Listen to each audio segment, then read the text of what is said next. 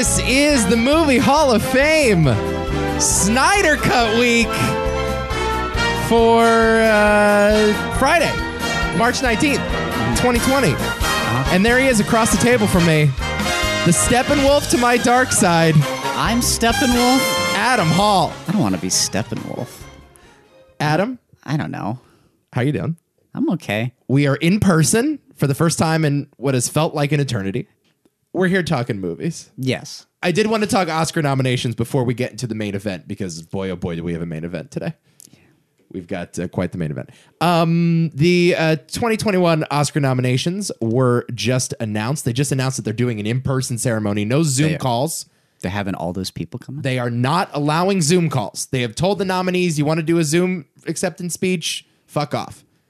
You're coming in person. You're wearing a mask. You're sitting in the front row of the Staples Center or whatever, and you're going to like it. If only Marlon Brando were alive to see this. Yeah. Marlon, no Zoom calls. I actually thought this was a decent list. And Really? yes. Really? Considering the caliber of movie that was released in 2020, and obviously there were a few that were left out. Like I would have liked to see the Five Bloods at least represented in some form, whether it be like a arbitrary like screenplay nomination or like Delroy. Yeah. I know like everybody's happy that Stephen Yeun is nominated in Best Actor, and that is like a nice nomination, and I really like him as an actor, but yeah, what are we doing here? I don't know. What are we doing? I was disappointed with that. Best Picture, The Father, which no one has seen, I don't think. And I don't think many people will. No. Although I've heard good things about it. Judas and the Black Messiah, Mank, Minari, Nomadland, Promising Young Woman, Sound of Metal, and The Trial of the Chicago 7. Kind of surprised to see Sound of Metal on there. Very happy, too. 'Cause Yes. It was my favorite film of last year. Yeah. You know, yeah, not really. I mean, I don't know. Is it an Oscar movie? Would you consider that an Oscar bait movie? It's a movie about a guy with a disability overcoming adversity. There's such an indie sensibility with that, though. Yeah. You know, it doesn't feel as Oscar-y, honestly, as even Nomadland does. And maybe it's just like the Nomadland isn't really Oscar-y either. No, but it's the conversation around Nomadland that Yeah. feels very Oscar-y, whereas Sound of Music is so like Sound of Metal. Sound of Music. Sound of Music is a very Oscar bait movie. Same movie. Same movie, really, when you think about it. Sure. No, Sound of Metal. It's just about a guy that likes music, really, at the end of the day. Well, there you go. Same thing. Same movie. There you go. No, I was gonna say like, I sometimes what defines an Oscar movie for me is the way the film scene talks about it, and I don't get that sense out of The Sound of Metal at all, where it just feels like the warmth and beauty of Nomadland and how it talks about humanity and the human soul. It's like, oh my god, it's getting a little sentimental. Yeah, but like the improv-y nature of it is not particularly Oscar bait. No, Like it's a pretty experimental movie. I mean, I'm not saying it's a Lynch movie, but like, you know, it does play around with the form quite a bit. sort of. Yeah, It doesn't feel like as traditionally Oscar bait as Trial of the Chicago 7 does. No, I agree with that. You know. And I would much rather see Nomadland win than Trial of the Chicago 7. Yeah. Obviously. Judas and the Black Messiah, there was talk that it might not get a nomination, so it's cool to see that one here. And your boy Vinterberg in the director category. That was cool. Yeah, the best director category will do that sometimes. They'll just like nominate a foreign director out of nowhere. I'm cool with that. Yeah. Like that category was more interesting to me than like any other one, particularly because of Vinterberg, because that was a wonderful movie that I was worried wouldn't get any love whatsoever. But It's probably going to win best foreign film, right? you think so? Wow. Yeah, I think. Did The Hunt win when it came out? I don't think it did. Oh my God, Hunt was incredible. Yeah, that category in particular has had a lot of fuckery over the years. Well, especially last year. Yeah. That was a incredible case. Well, the thing is, so Minari won that at the Golden Globes, but that's because the Golden Globes call it the best foreign language film. So even though Minari is an American production set in America about an American family, because most of the dialogue had Korean in it, they considered it a foreign language film. Really? Where the Oscars, are only acknowledge it if it was made in another country. Man, the Golden Globes were really drunk. Yeah. So they did not allow Minari in best drama where it should have been considered. And instead they put it in foreign language film. Yeah, it's ridiculous. That's insane. Yeah. Reason number 532 why the Golden Globes are a joke. So yeah, it's another round. Better Days Collective, The Man Who Sold His Skin, and Quo Vitus Ida. So yeah, I think another round has it. So there you go. All right, cool. Your boys Mads and Thomas. I'm making sure not to show the label. It's water. Oh yeah, It's water. it's it's very sludgy water. It's just how I am. It's that suburban Connecticut water. All right. Did you want to bring up anything before we get into the main event? I don't know. I saw a couple movies since we've been away. I watched Sonic the Hedgehog.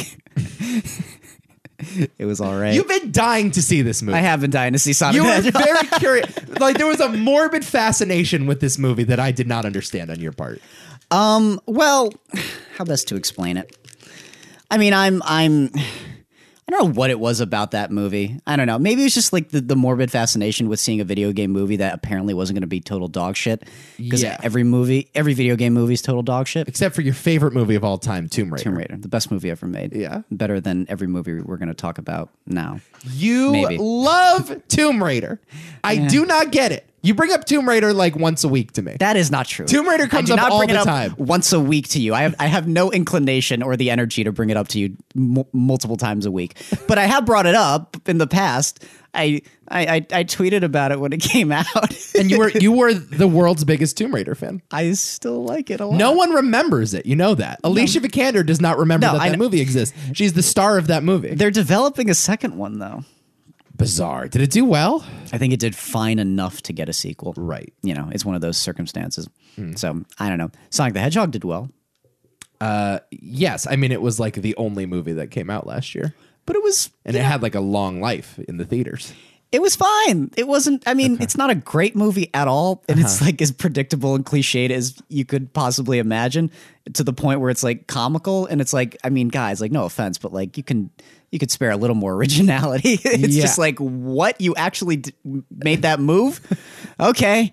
But It's Sonic the Hedgehog. yeah, I know. Exactly. It's like, whatever. I don't fucking care. It's so like gleefully that. And I mean, at the end of the day, it's just Jim Carrey, man. It's just Jim Carrey. Oh my God, is he wonderful in that movie. Really? Yeah, he's actually really good. Is he back? Carrie back? Oh, it was a, where does he exist in this? It's like in between Ace Ventura and Lloyd Christmas. It's like right in there somewhere.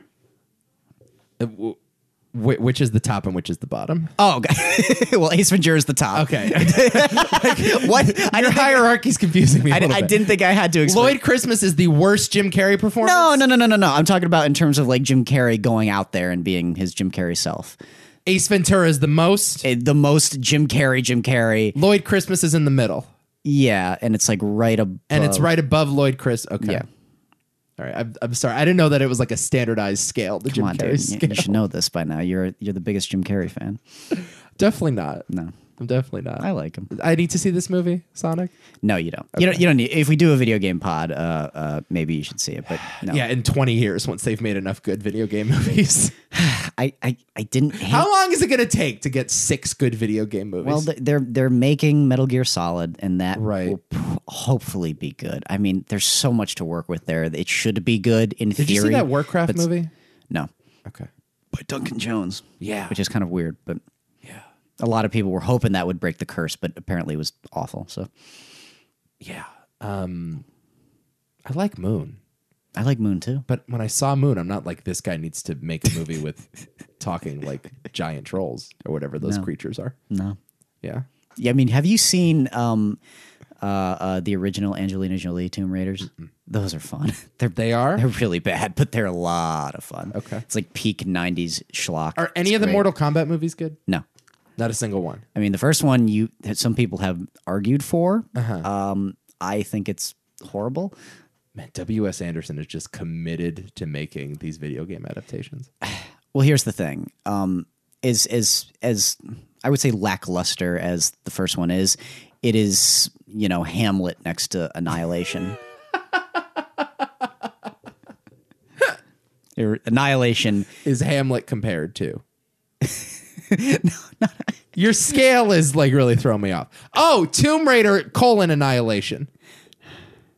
There is Mortal Kombat and then Mortal Kombat Annihilation. Oh, I thought you were referring to the Natalie Portman vehicle. No! Annihilation. I forgot that you don't know these video game movies. You and I we're in different worlds. We are living in different worlds where in my world people care about what Harry Styles' scarf looks like. And in your world, there are different Tomb Raider adaptations. I don't care about the Tomb Raider adaptations like that, though. They just amuse me that they exist. And it amuses me even more that the Alicia Vikander one was actually somehow good, in my opinion. How many of them are there? 3. Okay. Mortal Kombat: Annihilation? Yeah, that's the second one. Got it. Yeah, Yeah, I'm making noises here. Sorry. Got it. Better. Pull it together. I'm back. Okay. We've been wasting a lot of time. Are you ready for this? Snyder Cut. It's here. Yeah. For those that don't know the backstory, which I don't know why you would be listening if you didn't. How could you not? Why would you be interested in this podcast if you didn't know the backstory? Who's Autumn?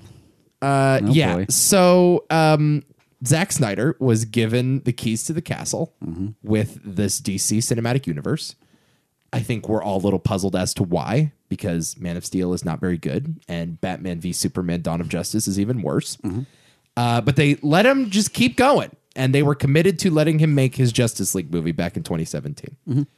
I think the studio saw the dailies and they were a bit concerned with the direction that this thing was going. And the studios did start muddling about and changing some things. And eventually, Zack Snyder's daughter tragically committed suicide during production of this movie. Zack Snyder had to leave the production, and they bring in Joss Whedon, who had made one successful Avengers movie and one borderline successful Avengers movie. One that some people like, one that I have not seen. I would call unsuccessful, but regardless, I think was thought of as a good steward for this kind of material. They bring him in to do cleanup work. They bring Henry Cavill back infamously to do reshoots, as well as everyone else. The reason that I bring up Henry Cavill is because he was in production for Mission Impossible Fallout at the time and had to have his mustache removed in post-production via CGI to comical effect, I would say. Is that one of the weirdest studio decisions I've ever seen in my life? Very bizarre and so obvious. Yes. Like when you watch it. Oh like, my God. You know? Yeah. By the way, I banged both of these out in record time. Yes. You did this both last night, and God thanks you for it. Your country thanks you for your service. Yeah, I lost a couple years. I will be gray haired tomorrow, but it's okay. So Joss Whedon comes in, cleans up the movie. The movie is then released. Cleans up the movie? Well, is hired to clean up the movie. Yeah, there you go. Right. The movie is released in November of 2017. It is loathed by fanboys and critics alike. I think more so by fanboys than by critics. Yes, I agree. Right? And then the myth of the Snyder Cut begins. The tale of the Snyder Cut, the alleged Snyder Cut, begins popping up on the internet.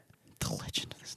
Yeah, I mean, that is what it is, right? There is a belief among Zack Snyder fanboys, and I think just in general, like comic book fans, that Zack Snyder's version of the movie is sitting on the cutting room floor somewhere. It's out there somewhere. It's out there somewhere, and we need to find it. And we're going to do everything in our power to persuade Warner Brothers to release the Snyder Cut. Hashtag release the Snyder Cut. If you believe that, you're a fool. Especially after watching this thing. Here's what I will say, though. Yes. Here's what I will say. Yeah. After seeing Justice League, because like you, I watched it this week for the first time. I'd never seen it before. The initial 2017 version. I understand why they would believe that there is a different version of this movie out there. Sure. And that version would be better. Well, right? I believe that in terms of like, I certainly believe there was a lot that was left on the cutting room floor. Yeah. It's a significant amount. And I was, when watching the movie we're going to talk about, I could see that because I saw the trailer for Justice League when it came out. And I was like, oh, there's that shot that was in the trailer that was not used in the theatrical release. Right. Here's the scene that follows, that kind of stuff. Yeah. There's much more to this conversation than that. Yes. But yeah, there were certainly there's a different cut out there, I guess, that exists before like Zack Snyder had to leave the project. Yes. But that's not what this movie is. Right. So here's the thing, though. Yeah. Joss Whedon clearly the wrong guy for the job. Would you agree with that? Like if you are going to make a Zack Snyder movie, which is what you that's what you paid for. Was he making a Zack Snyder movie? Well, initially, yeah. Warner Brothers was making a Zack Snyder movie. Doesn't that, even for Warner Brothers, doesn't that seem a little ridiculous? I think getting into business with Zack Snyder is a bad decision in general. No, I think that's the wrong move in general. That's correct. But I think what he was hired to do was make a superhero team up movie, not a Zack Snyder movie. I think that's a little more accurate. Instead of like, okay, just mimic your buddy. Fair. Because that's not what he did. Okay.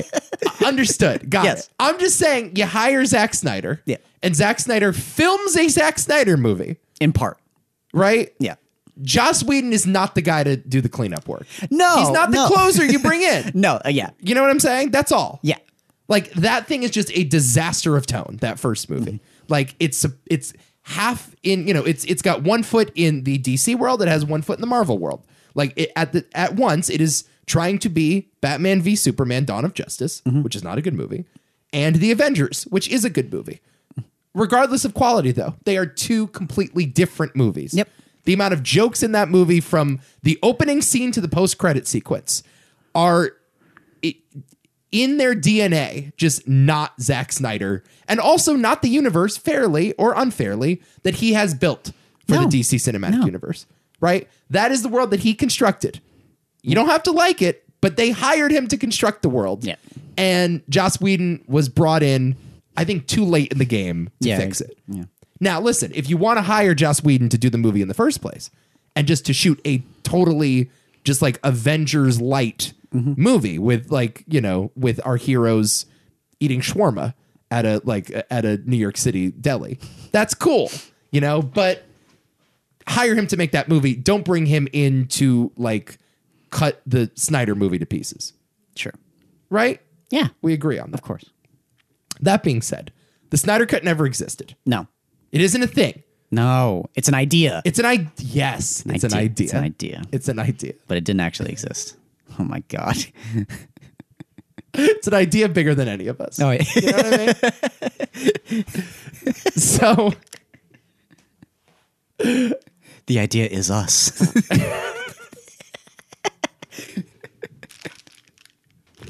So he comes in. Yes.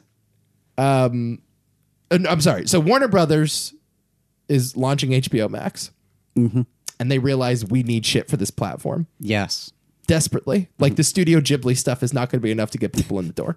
You know what I mean?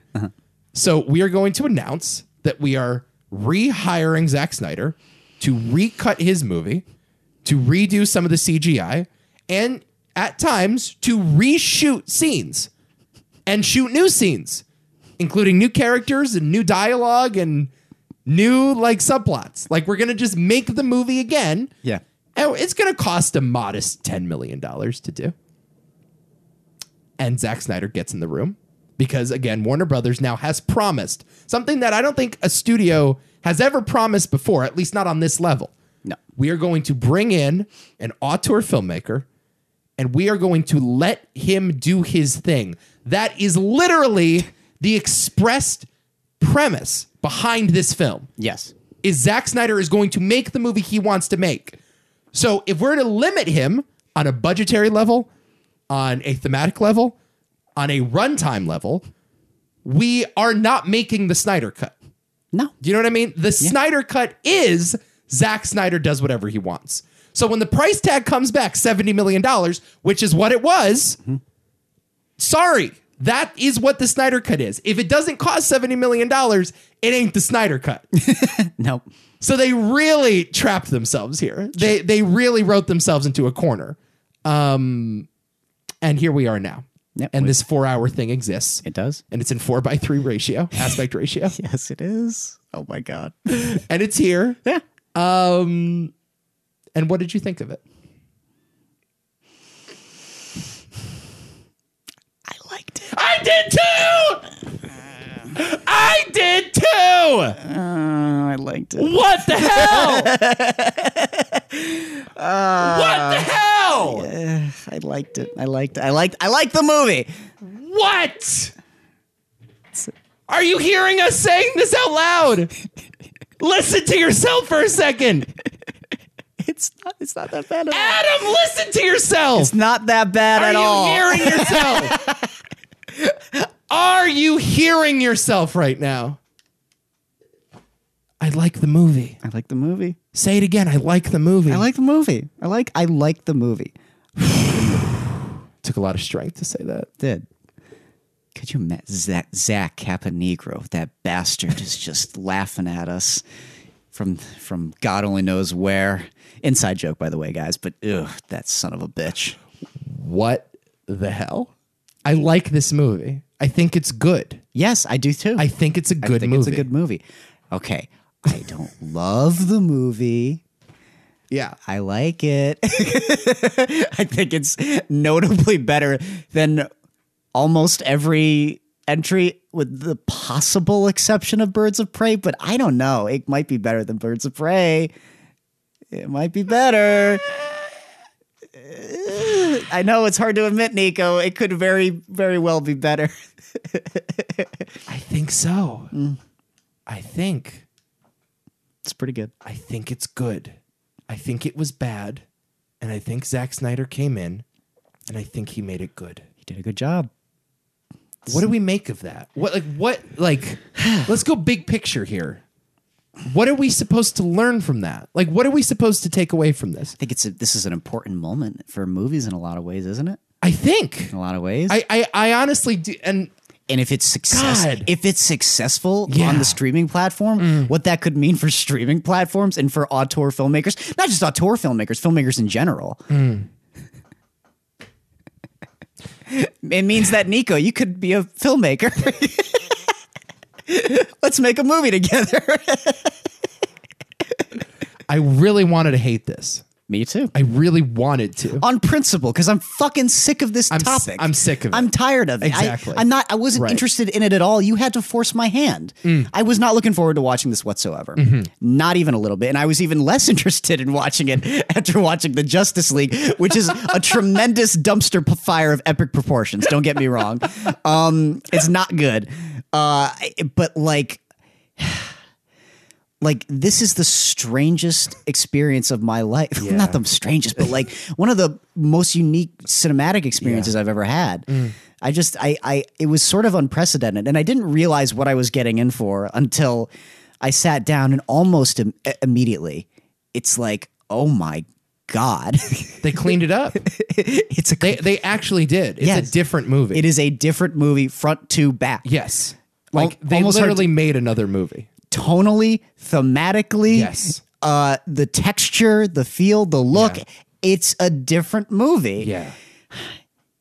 Okay. I was listening back to some podcasts that we did a while, just out of curiosity. I was doing some old listening, and I decided to listen to our Alien Covenant review. Okay. Which was a lot of fun.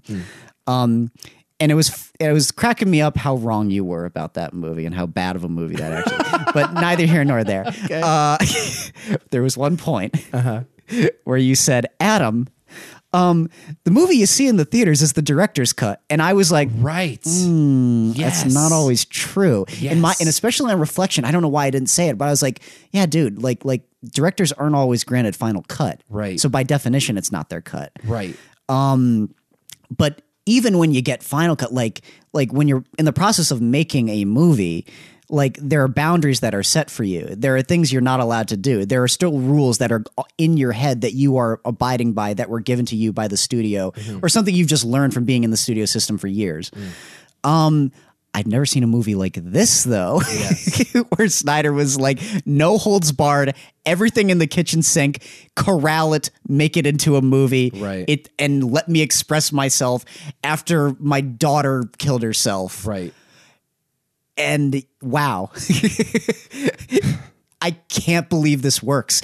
Yeah, I can't believe he was allowed to do this.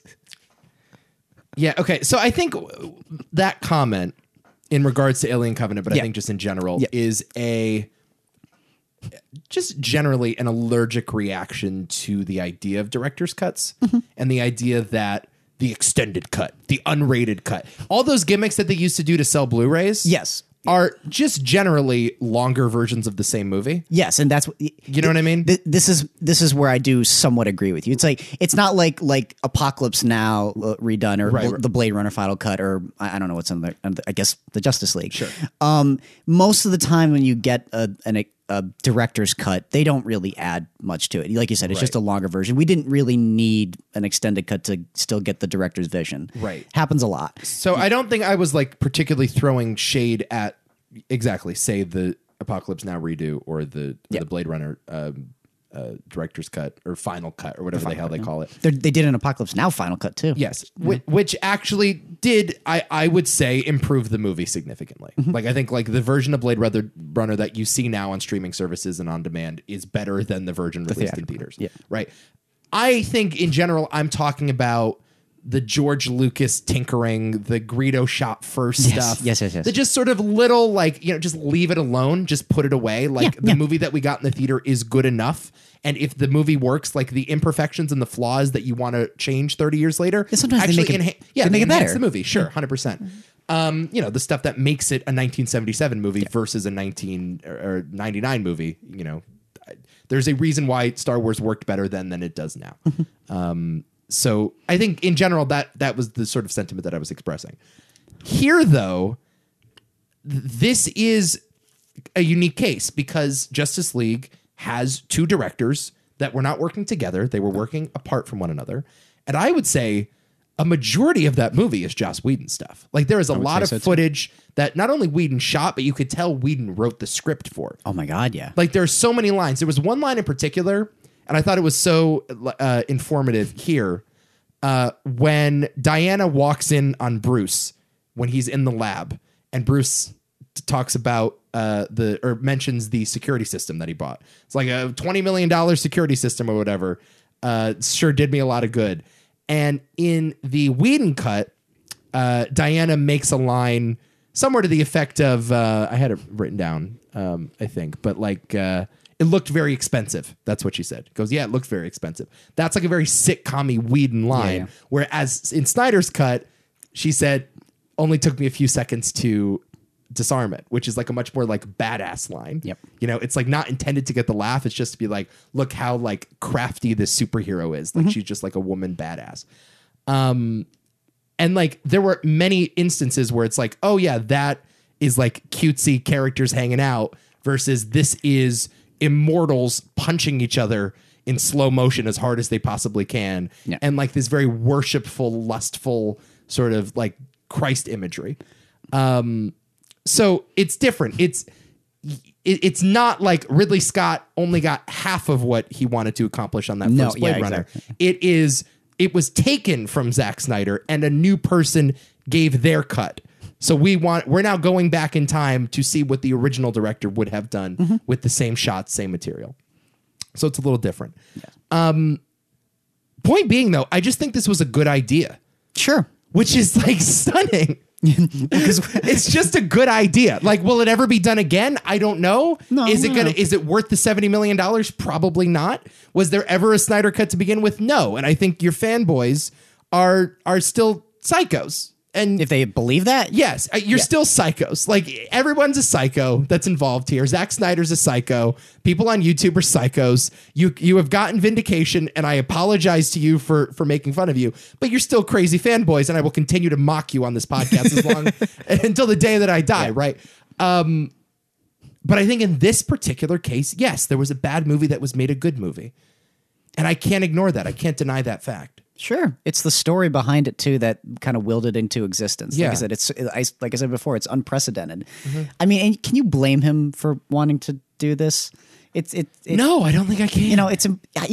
You got to feel sympathy for Zack Snyder because of just how radically different these two movies are. And it's like when you have that much of your life like taken away from you, only to end in like a family tragedy, it's like, maybe like I'm okay with him going back to right or wrong, you know? I don't have any issue with that. So, and like you said, is it a good idea? I mean, yeah. honestly, because I think it opens up a lot of interesting doors for filmmakers to make similar points. If they ever get backlash, they're going to be pointing to this movie and they're going to be like, what about that thing? Right. And like I keep saying, if this movie does well on the streaming service, which I would kind of love that to happen. It's been a while since I've been stoked for a superhero film because I don't give a shit anymore. I'm really, honestly, I didn't watch WandaVision or any of that crap. Falcon and Winter Soldier debuts today on Disney Plus. Are you going to be watching that tonight? Maybe. Okay. We'll see. It's got like real 3 Days of the Condor vibes. That's what I've heard. Oh my God. Just going back to Pakula, you know? Condor. Is it because a condor and a falcon are a bird? Is that the only reason? It's got a lot of Alfred Hitchcock's bird vibes. Yeah, there you go. It's the birds. Real Hitchcockian. Real Hitchcockian. Yeah, man. Like, where to begin, though? It might be my favorite superhero movie in a long time. It could be mine, too. Honestly. It is now these. I like this better than like half the Marvel movies. Oh, yeah, I do. What's going on? Oh, I certainly do. Oh, What's going on, Adam? Yeah, it's better than quite a few Marvel movies. Yeah. What do I make of this? This is like just like what a great everything that I knew to be true has been like completely just upended. Well, I was really not ready for this. I was not ready to like it because I went in arms folded. Me too. Because again, I hate the culture around it, and this is how could you not? Specific character flaw of mine. I understand, like. I attack the audience for movies more than I do the movies themselves. Yeah, and I've come down on you for that multiple times. And I deserve to be come down on it. And I still, I don't know, like I still loathe the culture around this, but I think they had a good idea here, and it is making me rethink the culture almost on principle. Yeah, I don't know if I'm like there with the culture, but I now especially I certainly understand some of their aggressions. Yeah, absolutely. Like I said, how could you not? Man, it's amazing. This is a fascinating example of a movie. And I understand like a lot of like our appreciation in a way is from an outside bubble, but I even think if you're just sitting down and watching the movie, it's not a bad experience. I mean, like as long as you can stomach the 4-hour runtime, and this is only the second 4-hour long film that I've seen, and I love one of them. I like both 4-hour movies. Not to say I want more 4-hour movies. I don't want more 4-hour movies. But it is a journey of an experience for sure. Yeah. What's the other 4-hour movie you've seen? Hamlet. Funny, I brought up Hamlet. Yeah. The Kenneth Branagh's Hamlet. The Kenneth Branagh Hamlet. Which I love. Got it. All right, where do you want to begin here? So how do you want to like talk about this conversation? Or how do you want to structure this conversation? Do you want to like compare the two movies? I think we're going to do that whether we can help it or not. Okay, so this thing opens up 4:3 aspect ratio. And immediately, whoa. And I texted you. Like the biggest shock of the whole movie for me. No, and I was like, wait. It has to be wrong. Yeah. Right? Yeah. And you had the exact same experience. Yeah, I did. I'm like, this is not First Cow. They're not like, this is not, it's not The Witch. Were you okay with it? Weirdly, yes. I think I was actually somewhat okay with it too. Here's the story behind it. This was shot in IMAX. Yes. Initially. And IMAX, it's not exactly 4:3 aspect ratio, but those images by design are much taller than most movies, which are, generally like widescreen experiences. And it's because it's supposed to be more immersive, I guess, is the intention. So normally when you shoot an IMAX movie, you shoot like 20 minutes of it with IMAX cameras. And this is the case on, I think, Dark Knight Rises. I think Tenet had a similar thing. It often like jumps between widescreen and full screen with the IMAX cameras. So when they, when Joss Whedon came in to chop the thing up, they decided to abandon that whole IMAX premise. Here, they're just going all in with it. Yeah.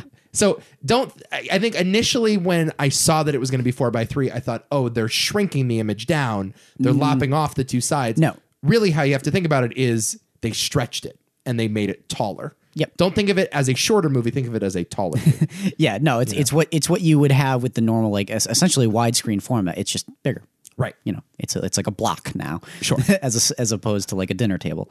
So I think it worked. You know me, I'm not a big proponent of the 4:3. It depends, you know. Yeah. Some cases like First Reformed, it's absolutely brilliant. Yes. But like here, you don't think of any superhero film being filmed that way. You know, Sure. you want like the biggest, widest. You know, in your head, it's like, oh, this should have been like what's the 70 millimeter, that kind of thing. Sure. Obviously, right? But not necessarily. You know, I was surprised with how much it worked and how much I didn't notice it, and in a way started to sort of invite it because it was a good looking movie.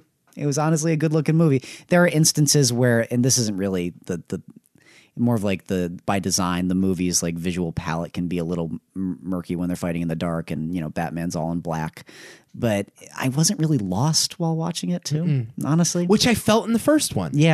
Yeah, very lost, very lost. Now, what do you think that is? You think it's editing? I think partially it's editing, and the editing is astounding in that first movie with how bad it is. It's really, I mean, it's not the worst. Suicide Squad is still significantly worse.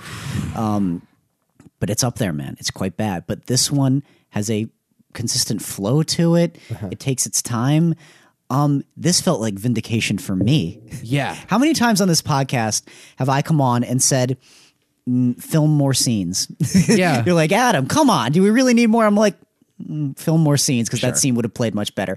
Or another idea, hold on a more dramatic shot. Yeah. Instead of just cutting because you have anxiety and OCD and you need to push the movie along. Why don't you just wait to like for the emotional moment to lead to its conclusion?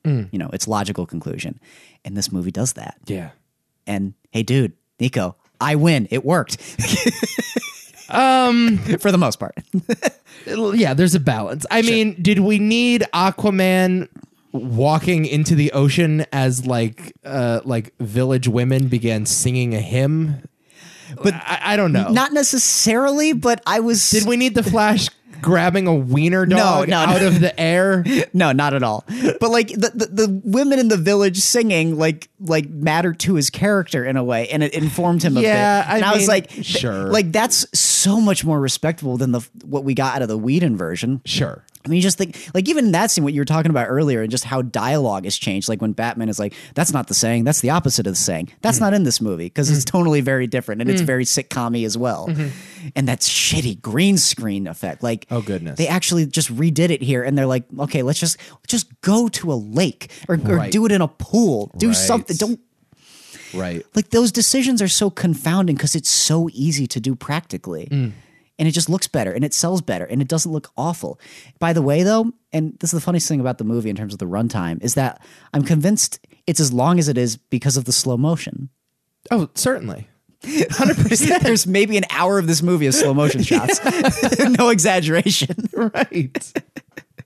Yeah, it's weird. I was watching that first movie, and one of the criticisms I had, which is so crazy, is it's too short. Yes. Which is like an insane thing to say about a bad movie, but legitimately, yeah, like it's rushed. Yeah. It's rushed. It's like, incredibly rushed. The exposition is ridiculous. Like you get no time to, just hang out with these characters that we're introduced to for the first time. Like you don't know these characters. Right. You have any connection with them. You don't understand who they are. It's one thing if you want to make Avengers and it's like we know who all these people are, so we're just going to watch spectacle. That's cool. Infinity War is an example of that. Like it's entirely spectacle. They're not doing a ton of character work. Maybe a little bit of Tony Stark, Peter Parker stuff. But other than that, like, yeah, it's just people that quipping with each other and fighting side by side.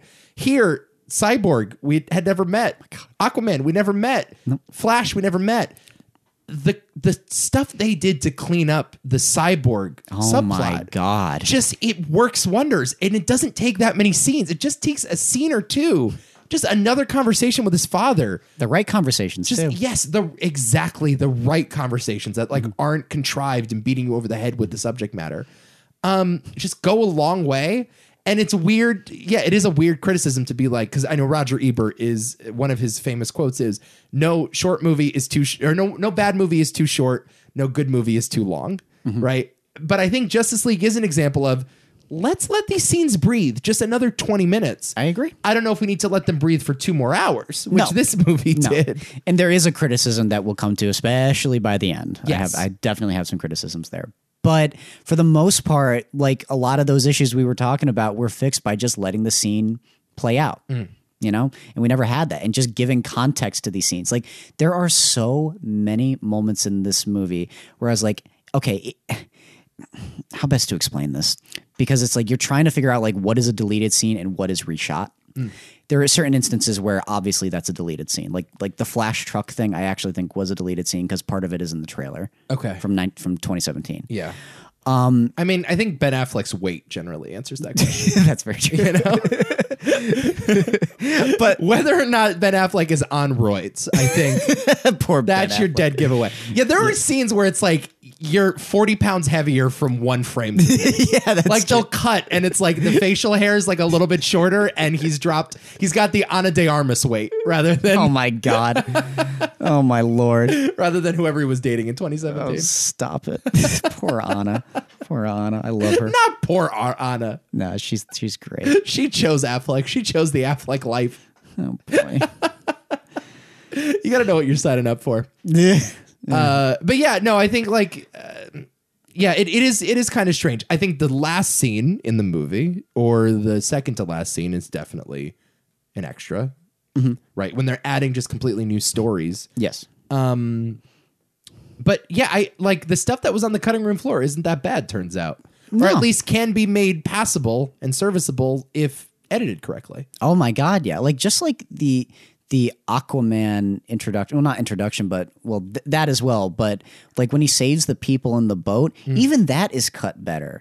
Like even that actually builds up to the moment, you know, where it's like a grand, cool thing. And they don't show him before like swimming up to the boat. It's actually like guys like struggling for their life. And then they just barely make it out because he's there. And it's just like a good little thing of storytelling that actually like has a firm hand on what it wants to be. It's not like jumbled and cut to hell or shoddy. It's just, you know, it just plays like a movie.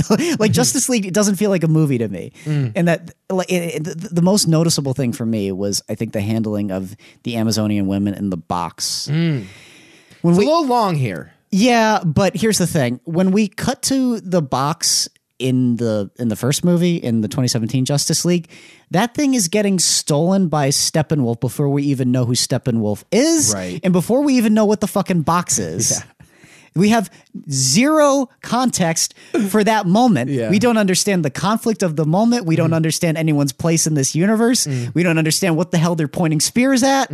It's just scene happens. Right. And we just move know on. that there are some like alien bats that are flying around. And yeah. in that awful scene in the Whedon version with the guy from Mindhunter. It's really bad. Oh, that's so awful.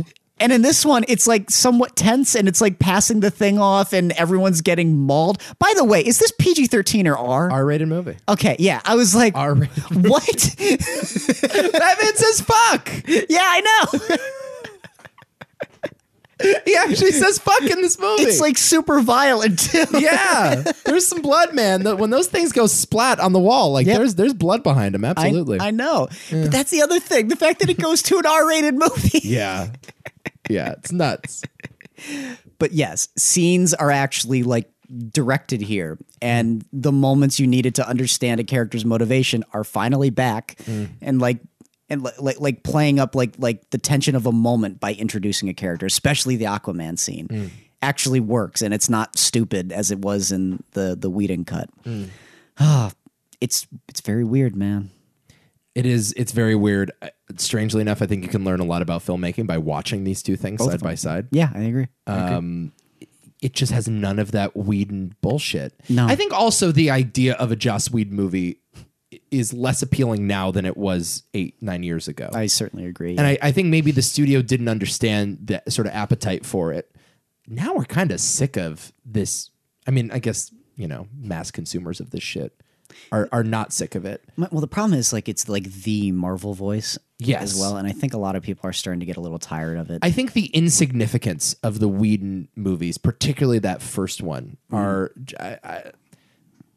now every single blockbuster, even every single miniseries, whether it be like The Mandalorian, WandaVision, and this is, you know, I think a byproduct of how fans engage with this stuff. Yeah, is every hour is the most significant hour you're ever going to spend in front of a television or in a movie theater, right? Like every movie has to push this narrative forward. Everything has to have universe shifting consequences. Yeah. Like everything is building towards Thanos. You have to introduce a new Infinity Stone every time. You know, in the case of WandaVision, like how is this television show going to affect Doctor Strange? Yep. And I think one of the things I really like about that first Avengers movie, but I think no longer works in this climate, is how self-contained it feels. That's why I like Homecoming so much. Right. Although you are bringing all of these disparate characters together, and although like you are fighting aliens and Loki is opening up like a portal into another dimension, like it still feels like a pretty self-contained hangout movie. Yeah. And you never feel like the stakes are that high. And I don't think that fits just generally the appetite now, but also a movie like this where the stakes are like too big. Yeah. I mean, frankly, too big. Yeah, I agree. Because that's like Snyder's thing. That's Snyder's game. And very serious. Sure. Is the other thing. It's like, but if you're gonna do it, go for it, right? No, yeah, like exactly. if you're gonna make a movie about gods punching each other, like they better look like gods. Exactly. And I wouldn't say this movie is like devoid of good levity. It's not as like dour as Batman v Superman or as dour as like Man of Steel, which I just couldn't stand. It's like, I'm sorry, but the Flash is doing a lot of that work here, I think. But he does it fine. Yeah. I don't think I don't have a lot of issue with the Flash. And there were certainly instances in that first movie where it was just getting annoying, like where he accidentally lands on Wonder Woman and he's like laying on top of her, and it's just like, again, like another moment that doesn't belong in a Zack Snyder film. No, I mean, she is hypersexualized in that Joss Whedon movie. Yeah. Where here there's like one line about like how the Flash is wondering if she would like to date a younger man. I was watching the first one with Abby. Yeah. And there's a shot where they get off the plane and Diana's there, and it's just like a shot of her butt in like full frame. And Abby's like, really? Yeah. Come on. And I'm like, yeah, okay. Yeah. Turns out that is a Whedon quality. He likes the butts. Yeah, I guess. Likes the butts. I think just in general, like it's very fetishistic, like his movie, as opposed to this one, which is fetishistic in its own way. Not necessarily of the female body, but just of the strength of human bodies. Maybe, it's a little different. Certainly, fetishistic in a way of the characters, I guess, if that makes any sense. Well, Snyder is an equal opportunity objectifier, I think. Like he will stare at a female butt, as long as he will stare at a male six pack. And they will look just as epic. I see. Whereas that Whedon movie, it's just like Wonder Woman's hot, which we know. Gal Gadot's a very attractive lady. That's true. She is. Good for her. What were we talking about? I don't know. There's a lot to talk about. No, there is a ton. There's a ton here. Like organizing my notes in my head is very difficult. But like, I remember just like, I'd like to talk about like what struck me in terms of just like the level of difference, not just with like how literally different it is, but also the way it felt. Like I said, tone is actually utilized here. They understand tone in this movie, and it is consistent, and scenes follow each other in a natural way. But here's what I'm trying to figure out. But what?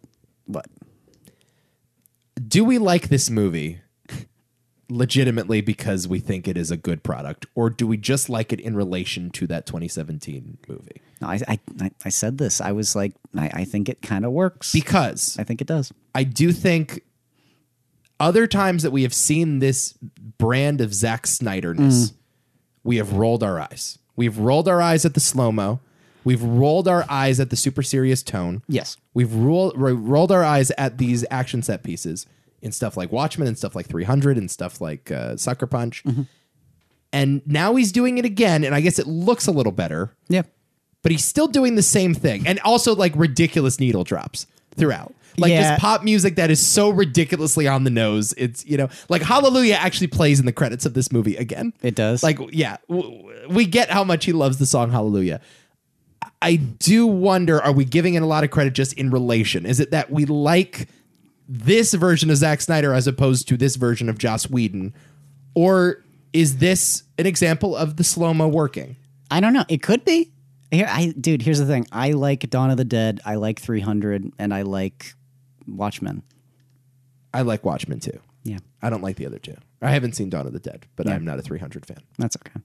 I get that. But I don't think he's incapable of making a bad movie. So I'm not closed off to the idea of Zack Snyder. I just think when he's bad, oh boy, is he bad, I don't know, man. To me, it just, I kind of felt the pathos of the movie. Like even with Steppenwolf in a way. The portrayal of Steppenwolf in that first movie, it's terrible. It's like a comical villain that doesn't have any motivation. It's just, I want to kill people, and that's it. This one, he feels desperate. In this one, he's angry and anxious to get a job done, and he's more aggressive and brutal, and he's intimidating, and also his design is significantly better. Much better.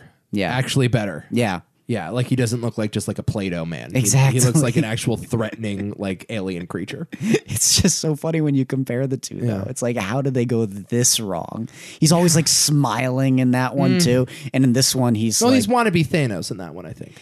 But he's not Thanos. Right. Thanos is another guy who we'll get to. I don't know, man. I again, time will only tell. The legacy of these films are always very interesting to me. But I don't know. I can only, talk about the experience I just had, and I was fairly compelled by it. I wouldn't say. So you think you would have liked it even if you didn't see that first one? Yeah. Okay. Yeah. Yeah. I don't know. Maybe I should have just only watched that one. No, you shouldn't have, though. We were talking about this ahead of time. I almost let you just watch it by itself, but I got about halfway through and I'm like, I am really glad that I watched the first one because it is very informative. It is. Yes, and you do understand where the fanboys are coming from entirely. And like I said, I wouldn't change what the experience I had with this film because of that first movie for anything else. Holy crap, is it incredible. It's really fascinating. Yeah, I mean, it is arty as fuck. Sure. The movie. And I there are plenty of flaws, and I think, we shouldn't let it off the hook just for accomplishing what it wanted to accomplish, even if, the goals were not always the most respectable. No. We do not need the sequence at the dog walking shop with the Flash. We this stuff. We just don't need it. And the wiener floating through the air. It didn't work. It's not as funny as it thinks it is. Clearly. No, here's the thing though. This movie does a good job at properly introducing these characters. Even Batman climbing across the mountains, and I was like, why is he climbing across the mountains? Why not just fly there? Because he's got a ship. Right. They explain that. And I mean, in the movie, I'm like, what the hell? Little things. It's little choices. Because I just thought it was so stupid. And that I was like, is it just trying to be cool looking? That's all I got. But yes, you're right. The little things pile up all the time. And quite literally every scene in that first movie. But in here, it's like, oh, I get it now. I didn't think I would be saying that. Oh, I get this now. But I did. I would say just do a different scene for the Flash. Okay. Because it's a little silly. Yeah, I agree. But I don't have an issue with him showing himself and, displaying his powers in that way. Just, we don't have to see him grabbing a hot dog and putting it in his pocket. Also, that's disgusting. Sure. There is a middle ground here. Yes. I do. I think there is a place for studio notes. I do believe that. But I had this question while watching this. Yeah. What was cut from this movie? Because you can imagine nothing. I don't know. Nothing, Adam. Here's the thing, Nico. If they did, it's not the Snyder Cut. They didn't cut anything. I'm telling you. That's not true, though. When you're reshooting anything, you're going to cut something. That always happens, even in the most bizarre circumstances like this. Okay, Snyder maybe cut stuff. Yes. But the studio didn't. No. I don't think they gave him any notes. I really don't. That's what I'm saying. Yeah, no notes. Yeah. I don't think the studio said anything. Because again, they are paying for Snyder's vision. If you are not paying for a Justice League movie anymore. You have expressly said, I do not care about the portrayal of Batman. I don't care what Superman looks like. I don't care that this sets up the next Wonder Woman movie. I don't care it sets up the League of Darkness or whatever the Dark Side. Yeah, but no, what is the Lex Luthor group? It's like the Sinister. No. That's not Jesus Christ. That's not Sinister. This is embarrassing. I don't know. We're on YouTube now. We don't know what the fucking bad guys in the DC movies are called. I mean, that was Deathstroke. Deathstroke's cool. Okay. I like Deathstroke a lot. But what do they call themselves? The Evil Friends? The League of Evil Friends? The Ghostbusters. Whatever they're called. We don't care about setting that up. The New York Giants. That'd be a good one.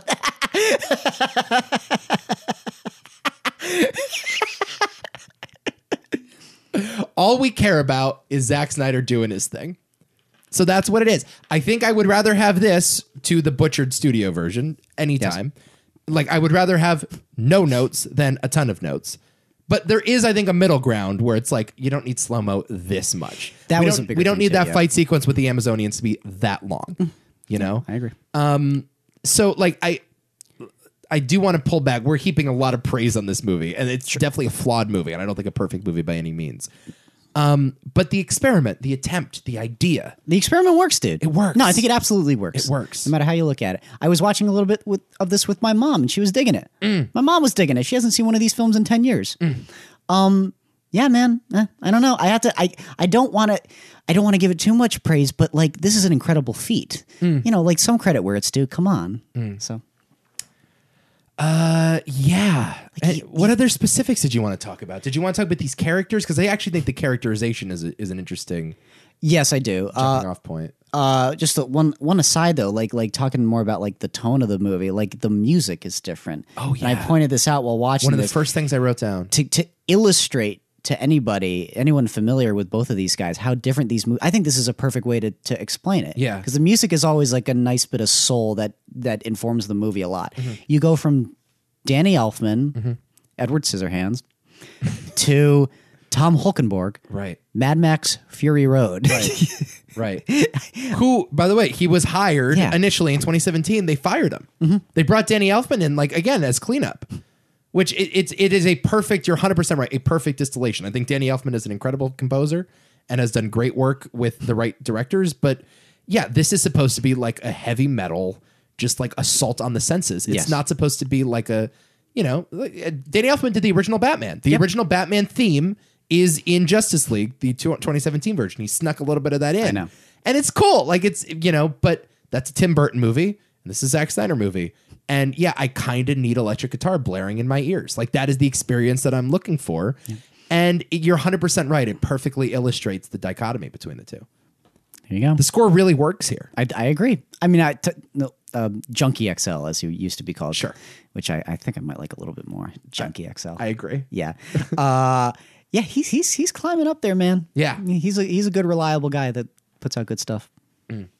Batman is not a putz in this movie. No. Oh my God, that was so funny. In the way that he is in the first. And I kind of like the idea, just like these are gods from other planets that are punching each other, very hard. And this is a guy that thinks he can buy his way into the fight.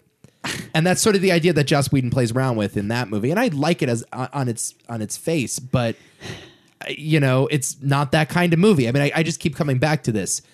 I would like to see the Joss Whedon colorful, poppy version of this story, but I don't need to see the two combined, No, there's no room for it with what Zack Snyder's been doing. No room for it. It doesn't make any sense now. Like maybe there was a point in time where you could have done it, but certainly not anymore.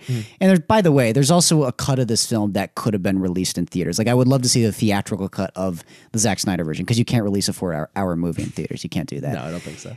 But it makes me wonder how good this movie would have been if it was maybe 3 hours. Because like you said, the amount of slow motion shots probably legitimately adds up to an hour's worth of footage. And that epilogue, which we'll get to.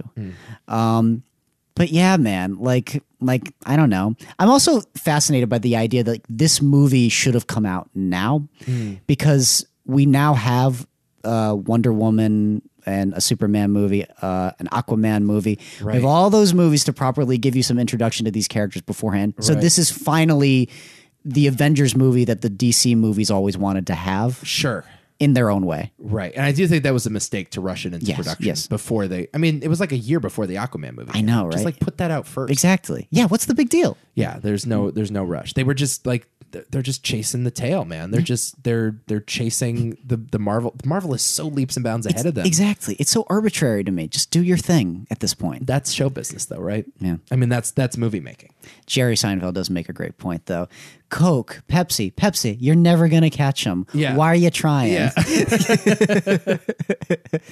No, that's exactly the case here. Yeah. So, Batman a putz, now he's a badass. Yep. Wonder Woman, pretty sexualized in that first one, now is a badass. Cyborg was a non-character in the first one. Now he's a badass. Are you sensing a theme? They're all badasses. Just make a Zack Snyder movie. Yes. That's the point.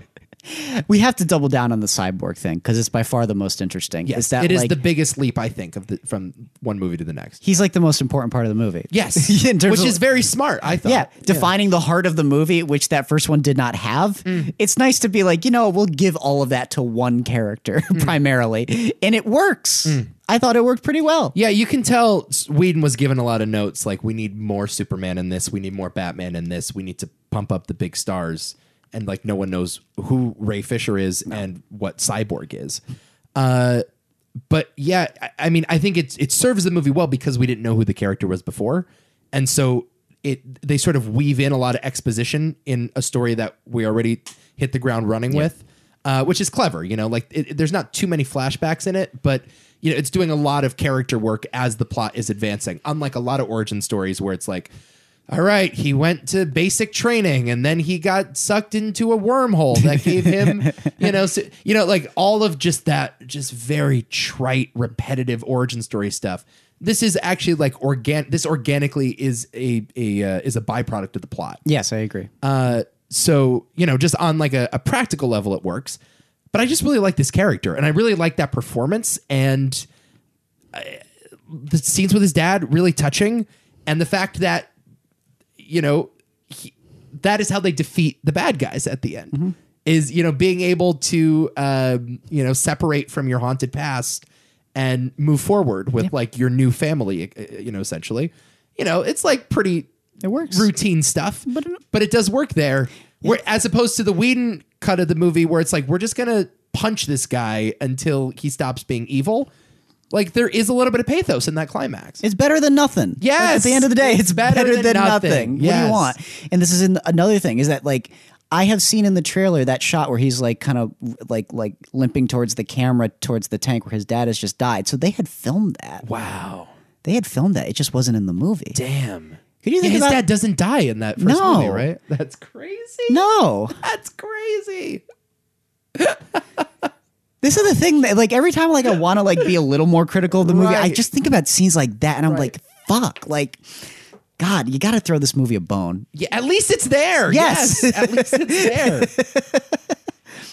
Yeah, it's a big improvement. I think The Flash, I don't think there was a significant improvement from one movie to the other. I think the handling of his humor is a little bit better here because I thought it was a little ridiculous in that first one. And silly and childish. And I get like he's sort of supposed to be a child, but like just tone it back a hair, please, because it's too much. The Billy Crudup scene in that first movie felt like a deleted scene. Yes, it did.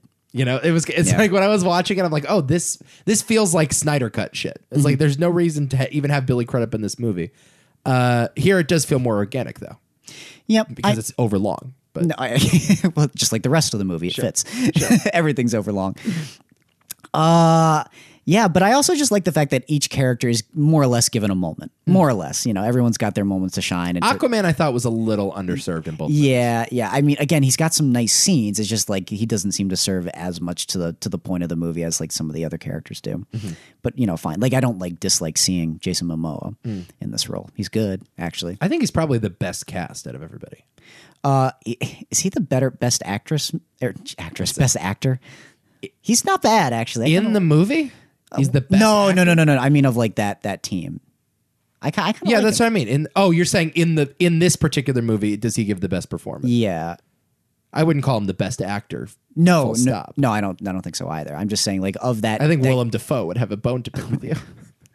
That's another thing, man. Bro, Willem Dafoe is like in the opening credits. He's like the fifth build star of the movie. You jumped out of your seat. I did. I'm like, what is happening what right now? Like, what the fuck is happening?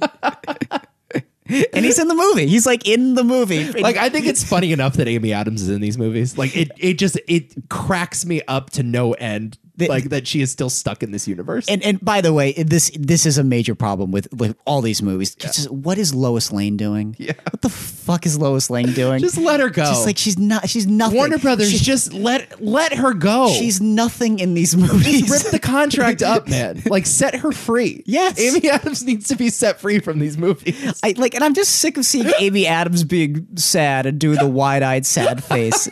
It's bad enough as it is she does. that I don't particularly like Amy Adams. But, but like, God. In a movie filled with bad scenes, the scene where she's with Clark in front of the home in that first movie is probably the worst of the bunch. Yeah. It's awful. Like, not only do you have the CGI mustache shit going on, but like that conversation, it's like they are meeting for the first time when they talk to each other. It's like these people are clearly not in love. It's so bad. No, they suck. Oh my God, it's so awkward. They suck.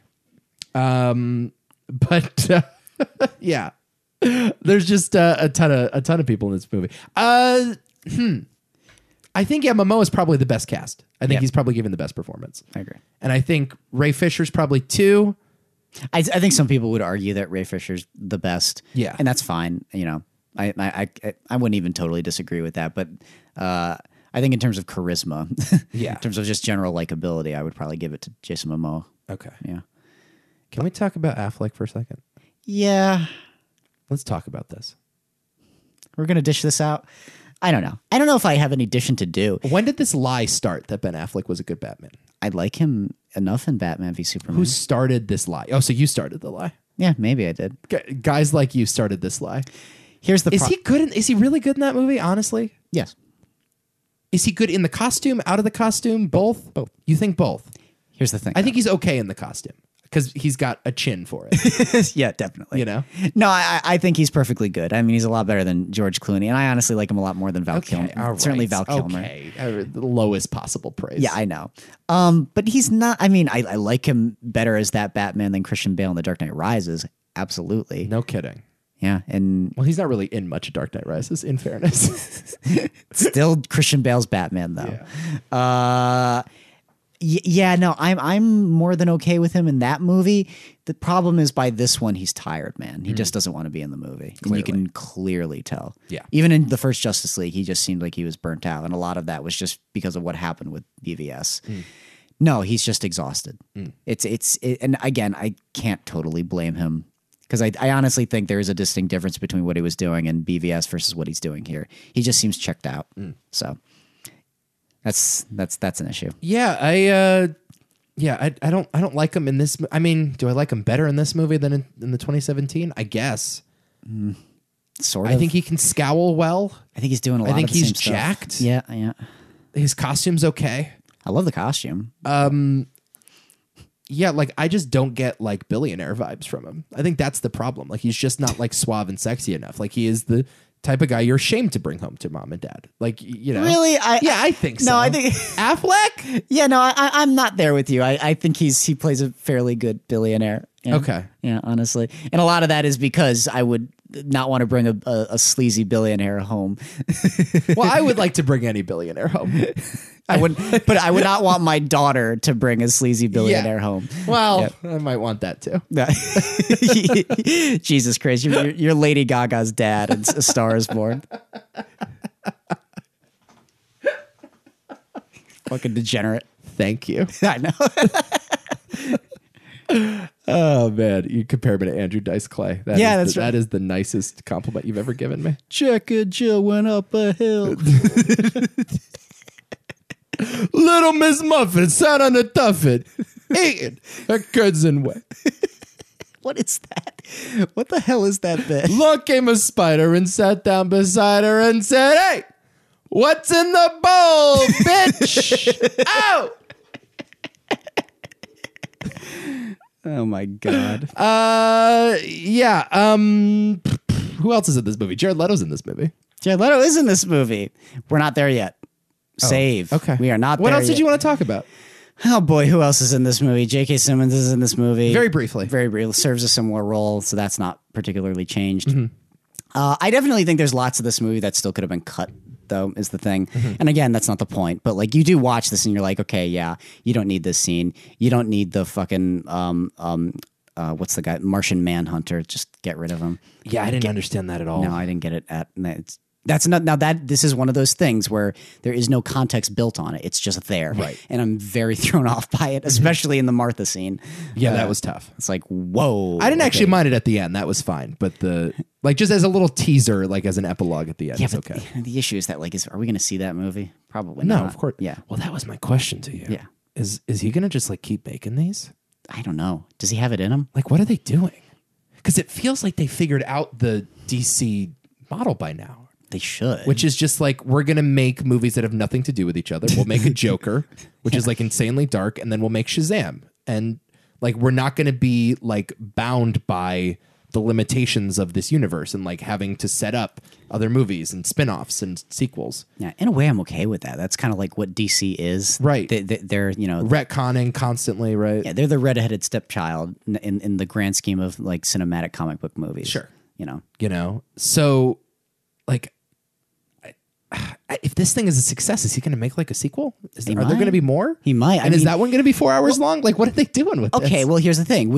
He shot that. That's obviously a scene that he shot afterwards. Like he shot like recently. Yeah. So if you didn't have any intention on making a sequel, or you didn't want to leave it open for anybody else, then you just don't shoot that scene. Right. So maybe. Like, it's insane to me to think, because I thought this was done. No. I thought, like, we were over. I mean, you could leave it here. The only thing is the dark side shit. Yeah, what are they doing? What's going to happen? Because he's Thanos, right? Because Affleck's done. Here's the thing. Yeah, I know. Affleck's, like, done. Yeah, he wants nothing to do with this anymore. They brought in Pattinson. They're doing the Pattinson. I think it's in a different universe entirely, right? I think so, too. Is that in the Joker? Like, Joaquin's Joker? Because now they're also... There are rumors of that. They're probably going to do that one too. Probably. And it looks like it could fit, I guess. Affleck's done. I got to guess that Cavill's done. What else has he got going on? I don't know. Gal Gadot's going to do this for a while, so they have her. Yes. I mean, they're going to do like 3 more Wonder Womans. I didn't see the new one. I didn't either. I heard it was not good. Yeah. So I don't know. I mean, do you do it without Affleck? I guess you have to. You just say that Batman's dead and... You know, who do they hire to Cyborg takes over the that could work. Yeah, something like that. I mean, I like Cyborg. I do like Cyborg. I think it's a compelling character. Yeah, you know, and it's actually nice to see him fleshed out, because I feel like what they did to Ray Fisher was criminal. Yes, because there are scenes. Again, I watch scenes in this one where it's like, I know this existed beforehand because of the trailers, and you could also just kind of feel it, especially where he first meets Wonder Woman. Like that scene just feels totally different to me, and it's fleshed out better. Yes. That's the weirdest thing about this movie. Well, the fact that they established that he has the cube. Yes. Like they didn't even, it was in the closet the entire time, and there was just never an establishing shot in that first movie with the cube in the closet. It's just there. Right. It's just there. You know, like just, again, little stuff. Like they showed the flashback with the mom. I don't think we needed the entire 30-yard touchdown. No, I thought the same thing. Against Oklahoma. I think they were playing Oklahoma. Like Gotham University was playing Oklahoma with like accurate uniforms and shit. Like we didn't need that. No. You know? But yeah, showing that rather than just telling it, I think was helpful. I agree. But like, and he's also legitimately the most interesting character in the movie. Yeah, absolutely. Yeah. But like even the scenes that we got that are, you know, scenes from the Justice League, like I said, like the scene where like Batman is talking to Aquaman on the shore. Like there are many like again, like scenes that do carry over, but they are handled differently. This is the thing, like the little stuff is ironed out. That stuff we were complaining about, how little things were adding up. It's not the case here. It's actually padded down and smoothed out to, you know, as being as good as it can be, I guess, you know? They have that final fight in that village. Yeah, this was another Whedon thing that they got rid of. That stupid fucking Russian family. Oh, I hate it. That is such manipulative Whedon bullshit. It sucked. And you know that Whedon drew that thing up. It's like, how are we going to understand that when a building falls down, people are hurt by it? No. It's like, you know, which I get. Like, that was one of the concerns with Man of Steel, too. It's like Whedon did not have any acknowledgement for Metropolis just burning to the ground. Fine. Fair enough. But, like, again, this is a movie about aliens invading and, you know, gods and Atlanteans and Amazonians and... I don't have time for that. Yes. Yeah, I don't have time for that. Just show. We don't have time. We don't have time for it. It's like you're using manipulated by that. Using a valuable screen time. You're gonna have a comical scene of fucking Flash pushing these people in their truck. I don't know how that physics works. I feel like they would like combust. He'd just run through them and everything. You got to show Superman grabbing the entire structure and somehow it's not falling apart. It's right. Yeah. I can't believe I'm the one saying it too, because I have often been critical of like Snyder's aesthetic and just having no humanity in the like action set pieces. Dude, there's honestly a lot of pathos in this movie. Sure. I mean, there's a shot of like when Aquaman in that final fight scene falls on the roof of that building and the building collapses and he just sort of bursts out of the front. Yep. It like scenes like that. It's like, okay, the character looks too big in relation to that building, and the building is literally there as a ladder for the character. And it's like, you know, you watch like Daredevil and you see like shots in hallways It's like that entire action set piece. Yeah. You know, or something like what's the movie that we love? The Korean movie. The Raid? No, the Old Boy. Oh, like Old Old Boy, Boy, yeah, you know, that single take in the hallway. It's like that one action set piece, which is one of the most thrilling things you'll ever see on screen, happens on one story of this building. Yep. You know, and it's like I don't necessarily love that scope, and I don't love how he shoots those scenes. But if you're gonna do it, do it. You know, and we just don't have any time for that Russian family, and we don't have any time to be emotionally manipulated by that in a very lazy way, I thought. No, I agree. You know? Yeah, I completely agree. So, and also in that scene, like, just change the CGI in the green screen. Like, the red was tacky. The red did not work. No, and this actually feels more like what Zack Snyder would have done, which is nice. You know, and it just looks cloudy and like everything looked fake. Everything looked fake in that final fight scene, and it just got so annoying, and it was just kind of like making my eyes bleed. Yeah, man. Like that's the other thing. It's like not only was the movie just like a pain to sit through, but it was also just starting to make my head hurt. It was just not a pleasant experience whatsoever. Yeah. What else? I mean, listen, the bones of the plot, I guess, are still there. Similar. Like you still have the resurrection of Superman. You still have the kidnapping of the scientists in the second act. Like, you know, all of those set pieces are there, but they just maneuver them very differently. Listen, I was rolling my eyes when they did that Superman resurrection in the first movie, and here it kind of made sense. It did. Look, it's totally different. Yeah. Isn't it like completely different? Yeah. It just seemed like a contrived way of like getting him resurrected, but here they actually made it like earned. like an earned and fun and sort of interesting action sequence, and sort of like playing up how the Flash operates and how that also foreshadows what's going to happen later. Right. Yeah, I didn't really understand that when it happened. He's moving so fast that time is actually moving backwards. Well, when you can move faster than the speed of light, you can time travel. You can time travel. Basically. Okay. And which he can do. So yeah, which is something I actually knew about the Flash, that he has time abilities, which is why I was always annoyed at the ending of the Justice League where he races Superman. I'm like, no, like Superman is not going to catch the Flash. Okay. Got it. So yeah. I like it, Adam. I like it too. I like it. What I don't like, we didn't need that epilogue. Man. Okay. We didn't need the epilogue. Here's my take on the epilogue. It is literally an epilogue. Yes. Now, movies are not books for good reason. And, books, often the excess is kind of charming. Sure. And, you know, the post-credit stuff on the page, I think, plays a lot better than it does on screen. It's like a bonus, you know? Yeah. It's like you're getting more book. Here's more book for you. Yeah.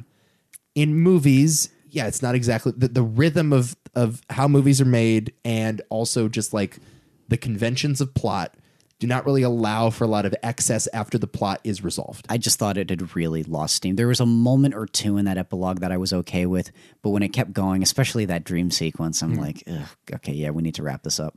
Again, I am not viewing this as a conventional movie, though. Yeah. I am viewing this as its own unique experiment where everything is going to be here. And I'm going to take everything on the screen as its own standalone idea. And I kind of like the idea of that dream sequence. I don't know. I kind of liked how it was shot. I don't like Leto's performance in it by any means. No. But, like, this is a movie about excess. And no, I get that. You know what I mean? Yeah. I was okay with it. But it says something when, like, I am all on board for the excess, but there is, like, a breaking point. And that's sort of how I felt. And like I said, I didn't mind all the epilogue moments, like even with Barry Allen's dad, that was okay. Just a moment here and there. But... Like I was just like, at this point, it just felt a little unnecessary. I'm not totally sure that was earned, but you know. I saw a great Letterboxd review that essentially said that the last hour of this movie is like the fox from Antichrist eating its tail. You know, it just has just gone so far down the fucking rabbit hole. By the end, this entire experiment has just like eaten itself. Yeah. No, because now we're filming, dream sequences with the Joker talking to Batman about the death of Harley Quinn. No, because like, what am I gonna say? Oh, you shouldn't have done that. Like, it's completely and utterly the experiment, and there was no stopping it. Right. It is what it is. And the thing is, like, it doesn't like operate poorly per se. Like, it's not like it's broken or anything. The scenes do play out nicely and they work. It's just in the context of the film, it's a little you get I got a little bit of whiplash personally. Okay. Yeah. No, I get it. Yeah. But also it's like what we signed up for. Yeah. And I was totally in by that moment. I'm not mad at it. By hour 3.5, I was still in. Yeah. No. Like I wasn't bored. I was buying in. I was like enjoying myself. It's like, yeah, give me more. Why not? The only one that like bothered me was really like the God, what the fuck is his name? Martian Manhunter. I just didn't need any of that. I really didn't need any of that. I feel it. Yeah. I definitely get it. What else did I want to talk about? What else did I have in my notes? Yeah, I mean, all that stuff with it's all about Lois Lane. Lois Lane is the key. That just feels like set up for the sequel. I'm just so sick of Lois Lane. Yeah, I'm sick of her. I guess that's true. And the one thing again, they did not improve on that. Lois Lane still kind of sucks in this. Where do we go from here? I don't know. Like what is this going to change? Big picture here. Let's talk big picture. What is this going to change about the way the studio system operates?